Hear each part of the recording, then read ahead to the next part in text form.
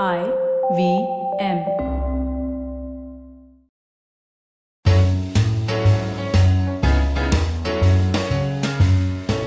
Hi, I'm Satyajit. Hi, I'm Racheta. Welcome to Paperback by the Open Library Project. We have as our guest today Anirudh Kanisetti, host of the podcast series Echoes of India.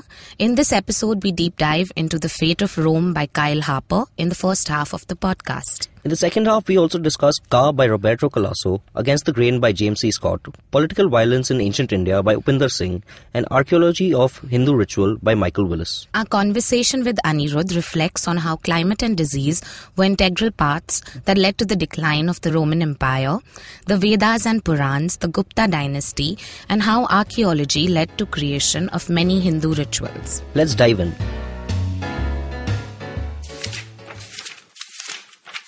The rise and fall of Rome remind us that the story of human civilization is, through and through, an environmental drama.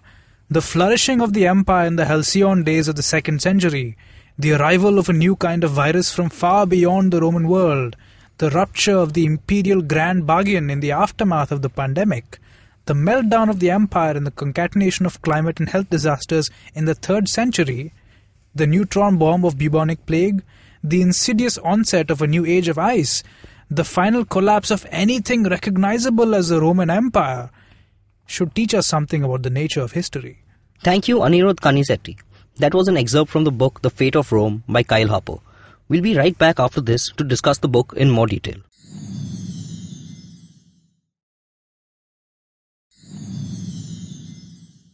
Welcome to Paperback by the Open Library Project. I am your co-host Satyajit, otherwise known as Onion Knight in most food circles. I'm hosting this podcast with my co-founder at the Open Library Project, Racheta Sharma. Hi guys, my name is Racheta and I'm an ex-banker who gave up my banking profession to follow my passion and run libraries across the world.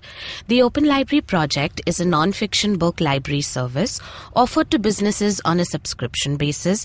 We're trying to move away from the run-of-the-mill library concept by setting up rotational and locational curated libraries at co-working spaces, corporates, and business incubators. The idea here is to create value, build a knowledge community, and encourage a growth mindset amongst our members. Today we have with us on the show Anirudh Kanisetti, host of Echoes of India podcast. He also works at the Takshashila Institute at Bangalore as a research analyst. Echoes of India is the story of India like you've never heard before. Host Anirudh takes you on a journey through its wonders from Greek art to Afghanistan to thriving ports of Tamil Nadu. Along the way, monks debate, queens boast, and armies roar. From philosophy to politics to economics, the past comes back to life, noisy, breathing, and as thriving as the Indian subcontinent is today. Welcome to the show, Anirudh. Thank you guys so much for having me. It's lovely to have you on the show. And your selection of books is quite interesting because, it follows a pattern of history, which is something we've not really discussed in detail yet on our podcast. So we'll definitely start with the first book, that's Fate of Rome, from which the excerpt was. Would you like to deep dive into it and tell us more about the book? Let me just say I'm super excited to be the inaugural history speaker on your podcast, Great as to it have were. you. And maybe just recap what we were talking about a little earlier about why is it that history as non-fiction isn't really mainstream, as it were, right? Right. It's because the whole idea that history has poor returns on time spent. And I can see how that makes sense, because if you really want to understand history, you have to dive rather deep, right? Yeah. But in my experience, at least, diving deep into history gives you this deep, almost intuitive understanding of social, cultural, economic, and overall historical change, Right. which is absolutely invaluable no matter what field of work you're in, like whether you're a venture capitalist or a researcher in, a think tank like myself. Right. It's absolutely, it's a very critical skill to have. And that I think is why I've kept The Fate of Rome as my top recommendation, is because it's a book that really engages with the question of what is history. Right. Okay. Right. So I think there's a general tendency to think of history as just this sort of dry succession of, okay, so there's this king and then there's that king and then this king killed that king and so he on and took so over forth. the empire. It Sure. just becomes this endless parade of dry characters who don't really have anything to set them apart. Right. But to me, that's not what history is at all. As I read in the excerpt, right, history needs to be seen as this environmental drama. I think the last speaker that you had spoke about Sapiens, right? And there was an excerpt which talked about how humanity, Homo sapiens, has had this massive impact, which is equivalent to the Ice Age. Right. So that's absolutely correct. But it also makes you think of humans as this species that's always dominated the environment, which hasn't always been the case. Us having this degree of control over the forces of nature, such as it is now, which it really isn't that much, is still a very new thing. Yeah. For most of human history, we've been very, very vulnerable to environmental disasters. There's so many Indian cities, for example. There's a city called Kaveri Pumpattinam in Tamil Nadu, which used to be this massive trading emporium. Completely wiped out by a tsunami in roughly the 3rd century AD, and you never hear about it again, just like vanishes. It's gone. Yeah. Gone from the history books as well. It's in the history books. It's in the history books. It's gone as a city is what I'm trying to say. Okay. It just lives on in legends and memories. Right. Yeah, but that's important, right? Because to understand where we are at today, it's very important to know where we came from. Exactly. Or how we got here. Exactly. And it's just like for any business, if you want to know how they've achieved success, you have to know how it all started, how they built their foundation. Yeah. And that's pretty much what history does. That's exactly. Yeah. And why the fate of Rome is interesting is because it says that if you want to understand the history of Rome, don't look at Julius Caesar or Augustus Caesar or whatever freaking Caesar. Right. I can really name a lot of Caesars, but let's not get into that. But the point is, the fate of Rome talks about this thing called the Roman climate optimum. So just a bit of note on methodology. So what these guys did to write this book is that they dug into the Alps. Okay. In the Alps, they extracted these long cylinders of ice called ice cores, and they analyzed the sediments in each of the levels of the ice.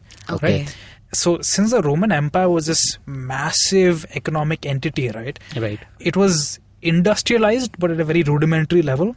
So you see increased pollution levels in the ice cores of the Alps.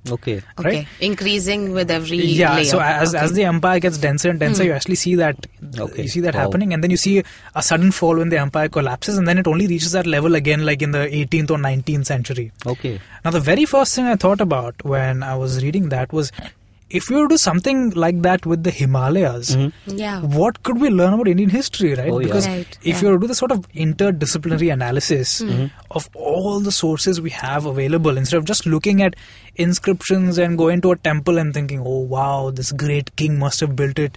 What if you look deeper? Right? If you look at how Indian civilizations have impacted the environment around us, it could really challenge a lot of the ways that we think about Indian history. Yeah, in fact, also the book talks about, the plague and how the climate fostered the plague and how that led to the fall of Rome. So, and here's the interesting thing. The Roman Empire, by expanding so far, so quickly, kind of laid the seeds for its own collapse. Because if you look at and this is not because of corruption or some inherent tendency of empires to collapse, but rather if you look at the latitudinal extent of it, right? The northernmost part of it is in freaking Scotland, which is really cold sort of biome, and the southernmost bit of it is near Ethiopia, which is where you have monsoon winds, and in between you have this massive stretch, this inland sea called the Mediterranean. So you have these very, very complex weather patterns. You have all these complex ecosystems which have suddenly been connected. Now you have human beings going through each of them because there's market opportunities, economic opportunities. So the empire grows and grows, but along with it, pathogens are also mutating, evolving, coming into new environments, coming into contact with each other. And because of that, it's inevitable that at some point there would have been a public health crisis, especially because Romans had, let's face it, very bad toilet hygiene. I mean, they had public toilets where people used to share the same sponge to, let's not get into that. But the point is, it was almost inevitable. I hope they didn't find that in the soil. They have found, that's how we know, because they have found extensive traces of truth is. But this is the sort of thing that we just don't know about Indian history, right? And that actually got me... Sorry, you're saying something. Yeah, and it's sad that, we're back at the same place because we're again trying to develop faster than probably nature can take. Yes. We don't learn from our mistakes. Exactly. History does repeat itself quite a bit, right? History teaches you that, right? Because I think now in the 21st century, we are facing a very similar situation to the Romans in like, the third century, or maybe the Maya in like the 9th century, where you're like, everything is fine. Let's just keep doing what we're doing and things are going to be all right. But no, there are things beyond our control, which are just going to cause the collapse of civilization as we know it. Yeah. And I'm not saying it's going to happen because, hey, I'm an optimistic guy and I got to pay my bills. But the point is that human nature doesn't change. It's only the technological environment that we live in that changes. The underlying forces of nature, the forces of evolution, the way that ecosystems form, the way that economic networks form, they've been more or less the same ever since the beginning of human civilization. And there's a lot of value in understanding how that happens and applying those parallels to the current day as well. Right. Because of just how much they can teach us about why people do the things they do. I mean, you might think, damn, why is it that Russia is totally out to screw the United States? Right. Yeah. And the obvious answer would be, it's the Cold War rivalry playing itself out again. But it actually goes even deeper than that. From at least the 14th century, Russia has seen itself as a new Rome, as this great, massive continental power that has to dominate Europe, and that's a major force for global stability. Yeah. So it is inevitable that they would be rivals to any other power which tries to become, this superpower. Global. Right? So it happened with when the English got together with the French. That's why the Russians joined the First World War on the side of the Germans, right? Because they want to balance out these so-called sea-based civilizations. Right. And that's the exact same pattern you're seeing today, where even though the average Russian is going through very difficult economic conditions, the Russian leadership is like, hey, this is our destiny. We're going to take it. Yeah, we are going to do this no matter what. Yeah. So it's important to understand these deeper patterns, basically. It's very interesting that you brought up Sapiens earlier, because we had a chance to meet Yuval Noah Harari when he was here in Bombay, and some of the things that he says is that we are evolving so much as a human civilization. Technology is being integrated externally right now into our lives, but soon maybe it will be integrated internally. So you have no idea what the repercussions of that is going to be, right? Because how can you even predict something at that scale? Yeah. If there's mass adoption, say for example, of humans decide to insert chips into their arms to track whatever they want to track, you don't know what the effect of that is going to be, right? Because it's never been done before. Exactly. So even though the times are different, I'm sure there are parallels that can be drawn to maybe the Roman Empire, or maybe times in history where like you mentioned earlier, that we are on the cusp of change again. So maybe it is time that we go back to our history books and try and avoid what is avoidable. At least acknowledge that we may be on the cusp of absolutely. Yeah. It's very, very important to go back and learn from history, because I think that's one thing that humans as species are generally not very good at doing. Yeah. If you look at you guys have heard of the Bronze Age collapse? I know of the Bronze Age. Yeah. Okay. Excellent. Let's start with that. Yeah. So the Bronze Age is like the first emergence of really massive states and civilizations, right? Okay. So you have states all across the Fertile Crescent. So Egypt, Syria, Iraq, Anatolia, and you even have the Indus Valley in the modern day Pakistan, I suppose. But it's all these are massive urban civilizations, and they're the very first urban civilizations if you think about it. And they're all deeply connected through trade. Yeah. Okay. There have been ruins found off the coast of Turkey, Right. which were, I don't know, like Greek or whatever. And if you look at the stuff that's inside them, they have stuff from every one of these civilizations. Oh. Yeah, so they basically... They were globalized, Yeah. that's the Right, thing. right, That was right. their equivalent of globalization. Right. They had all these different sort of cultural influences. They were all talking to each other in whatever language, we don't know. Yeah. But it had happened. And then there was a series of devastating earthquakes in Anatolia sometime around 1250, destroyed a bunch of cities. And then within about a century, 200 years, all these civilizations collapse. Okay. Gone. Except for Egypt, because it had the Nile River, but all of them, like even the Indus Valley civilization. Right. So obviously there's a bunch of other factors also happening. Yeah. But you have to think about what happens when you have a very complex, deeply integrated system, and then one thing goes wrong. It's just like, oscillates out of control. Yeah. This is an engineering metaphor. Right. Since I'm technically supposed to be an engineer. The dominoes effect. Yes. It's a domino effect on a massive scale, and this might be scary to hear, because think about how interconnected the world economy is now. Right. When the 2008 financial crisis happened, it sent we saw Waves that. throughout the world. shockwaves throughout the for world. sure. Yeah.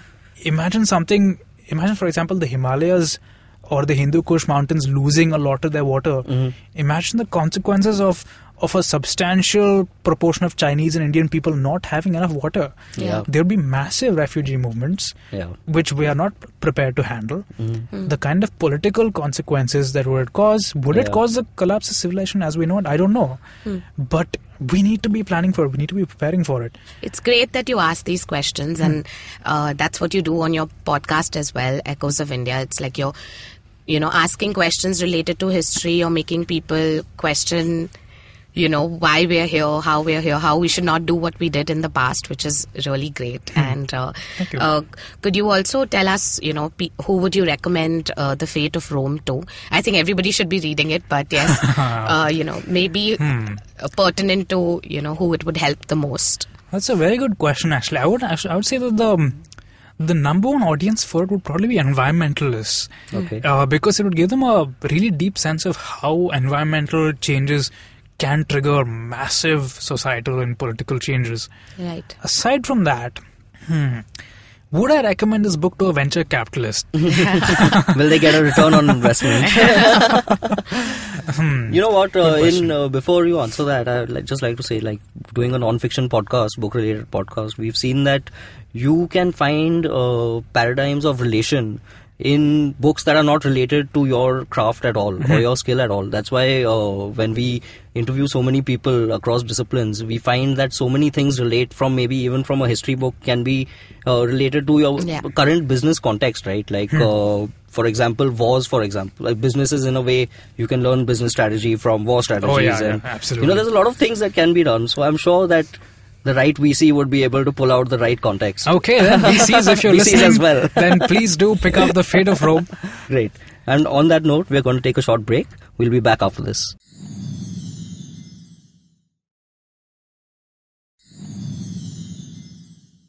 Welcome back. We still have with us Anirudh Kanisetti, podcast host of the Echoes of India podcast. Welcome back, Anirudh. Thank you. So, the next book that we're going into is Ka, Stories of the Mind and Gods of India by Roberto Colasso.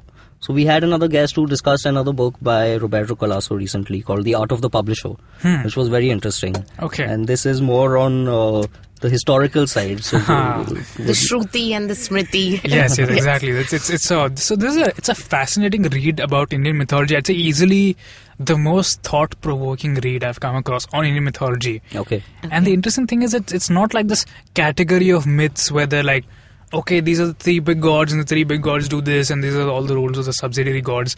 There's a very interesting sort of narrative chain that goes through the book. So the very beginning of it, like the first chapter is about Garuda. Okay. Right? So and it ends with Garuda figuring out that he wants to learn the Vedas. And then he sits down and he starts to think, to whom should the sacrifice be offered? And then it transitions to this description of the creator god Prajapati. Okay. And the lines still stick with me because they're so powerful. It goes, Prajapati was alone. He didn't know if he existed or not. Because if you have nothing around you, how do you know if you exist or not? Right? And it just drops these nuclear bombs of existentialism on you. Yeah. Okay. And what is really surprising is that this is all the philosophy of the Rig Veda and the Upanishads that have been spun into this fascinating narrative. It's this very postmodern sort of take on Hindu mythology, which I think is absolutely a must read, if for no other reason than just to understand just how vast this and ancient this religion actually is. And to think that, I don't know, a bunch of cowherders in 1500 BC were having the same sort of kind of existential thoughts crisis, as right? we are. Yeah. It's super identifiable, And also the Vedas and the Upanishads are really extensive, so this would probably bring it all beautifully in a book. Cuts out a lot of the boring stuff, like how do you perform a sacrifice and all that, and just focus on what is a sacrifice, why is a sacrifice, all the really deep questions that make you think about religion in general and philosophy. It sounds fascinating. Yeah. It is absolutely fascinating. The next book we're moving on to is Against the Grain by James C. Scott. What about this book stood out for you? So we were actually talking about the Bronze Age earlier, right? So what is fascinating about the way about Against the Grain is it challenges, it takes the traditional understanding we have of how civilization formed and inverts it. Okay. So generally we think that, okay, we were hunter-gatherers and we were primitive and we were really sad, and then we somehow figured out how to like plant crops and so on, and then we became happy. Though, and Yuval Noah Harari has challenged that in *Sapiens*, of course. But what Scott does is that he really dives deeper into how this transition happened, and his argument is not that agriculture gave rise to the state, but rather that states gave rise to agriculture. Okay. Like people had to be forced to give up their chilled out hunter-gatherer life and to work in a farm all day and break their backs. Right. And like something as simple as a wall, right? You might think a wall is something that people built to keep out the monsters of the night. But he argues that no, it was something that was built to keep the population in the town so you could tax them. Oh, wow. Right? Yeah. That's fascinating. And it makes a bunch of really interesting arguments. So, for example, these early states were obsessed with fighting each other and capturing resources from each other, right? Okay. Yeah. So they need to have armies. Right. How do you create armies? By forcing women to just reproduce. Okay. And you have religion for that, right? So religion plays a part in and patriarchy and the state, they're all like tied in at this very fundamental structural level, which still, I would say, arguably permeates still civilization. Today, right? I mean, exactly. And it's global. It's not even just bound to India. I mean, we always think that India is the only because we live here, right? Yes, but he's talking about the Middle East, right? And he's talking about Babylon. He's talking about all these places that if you read them in your history textbooks, they'll be like, oh yeah, these were cool civilizations and they had these ziggurats and all that. The truth is that they were so inherently dark. Yeah, they were like, oh damn, man. Yeah, that's a great perspective, though. It went the other way around. Yeah. Right. We are moving on to the next book, which is Political Violence in Ancient India by Upinder Singh. Tell us about this book, Anirudh. Okay. So there's a general misconception going around that Indian states weren't really that violent, or that they weren't interested in conquering outside India. And Upinder Singh in this book really challenges that notion. She argues that violence was fundamental to state formation in India, even though it was regulated by a sort of philosophical and religious context. Violence was absolutely important and sanctioned at multiple levels of society. That actually ties into what James C. Scott is saying in Against the Grain, is that states are only able to form by violence. Right. Now, that violence might be regulated by a broader religious structure, but that doesn't change the fact that violence is inherent to the way that states were formed. And what Upinder Singh does is that she kind of expands that throughout Indian history. So she doesn't come to like the medieval period, but she stops in like the Gupta Empire. Okay. So she starts off with the Mahabharata. And if you look at the Mahabharata, has this deep obsession with what is a just war, for example. Right. Fundamentally, it's an argument about what violence is acceptable in a state and what is not acceptable. Right. And she even looks at Buddhism of all things, and says that Buddhism has this sort of primitive version of the social contract theory where Buddha is supposed to have said that everything was utterly bonkers, people were just eating each other up, and then the people elected a king and said, we're going to pay you taxes, you punish the evildoers and keep the rest of us safe. Right. Which is very similar to what Rousseau was saying like thousands of years later, right? So basically this sort of underlying arrangement, so like religion and politics is aligned to regulate how much violence is performed, so that people are still willing to pay taxes. Right.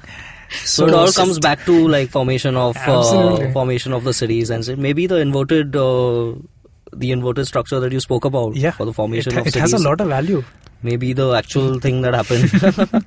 So do you think history books can be reread often? Like, do you reread any of these books multiple times? That's a good question, actually. So for me, how it works is that I get obsessed with a particular period. Okay. And then I read multiple books about that period. Okay. Because the thing is that if you have the same bits of evidence, different writers can come away with completely different perspectives on what that evidence means. Right. So James Scott, for example, is presenting this contrarian view of evidence that we already had before. Right. Okay. So I don't necessarily think that history books can or should be reread. I think that history in general needs to constantly be thought about and read from multiple different perspectives. So you suggest that in case you're interested in any particular historical event, or you should read multiple perspectives on it to get the clear picture. Yeah. Otherwise, it may be just whitewashed, as per the authors. Because if you just, the thing with history is that we can never know exactly what happened in history. Yeah, right. It's all everybody's perspective on it. But by its nature, history just leaves these slight traces. There's so many holes in the historical record. Right. And as I think it's important, I would say the best thing you can take away from historical reading is critical thinking. Right. Because the second you read two different authors writing about the same event, you're like, damn. Is it even like how so different? Right? Yeah, they're so different. So, what is historical knowledge? How can we make conclusions? And that sort of critical thinking, I think, is supremely applicable in every field of life. Like even for the Vedas and Puran and all of that, that's what they say, right? That maybe it was just somebody who wrote, a really nice fiction story to get people to follow a certain kind of lifestyle. Yeah. And God knows if that really existed or not. So that's yes, absolutely. Thought. And since you mentioned the Gupta dynasty, the last book that you wanted to talk about also talks about the Gupta dynasty. Yes. So could you, okay, so take us through it. Have you guys been to Udaygiri? It's in Madhya Pradesh. It's not far from Sanchi.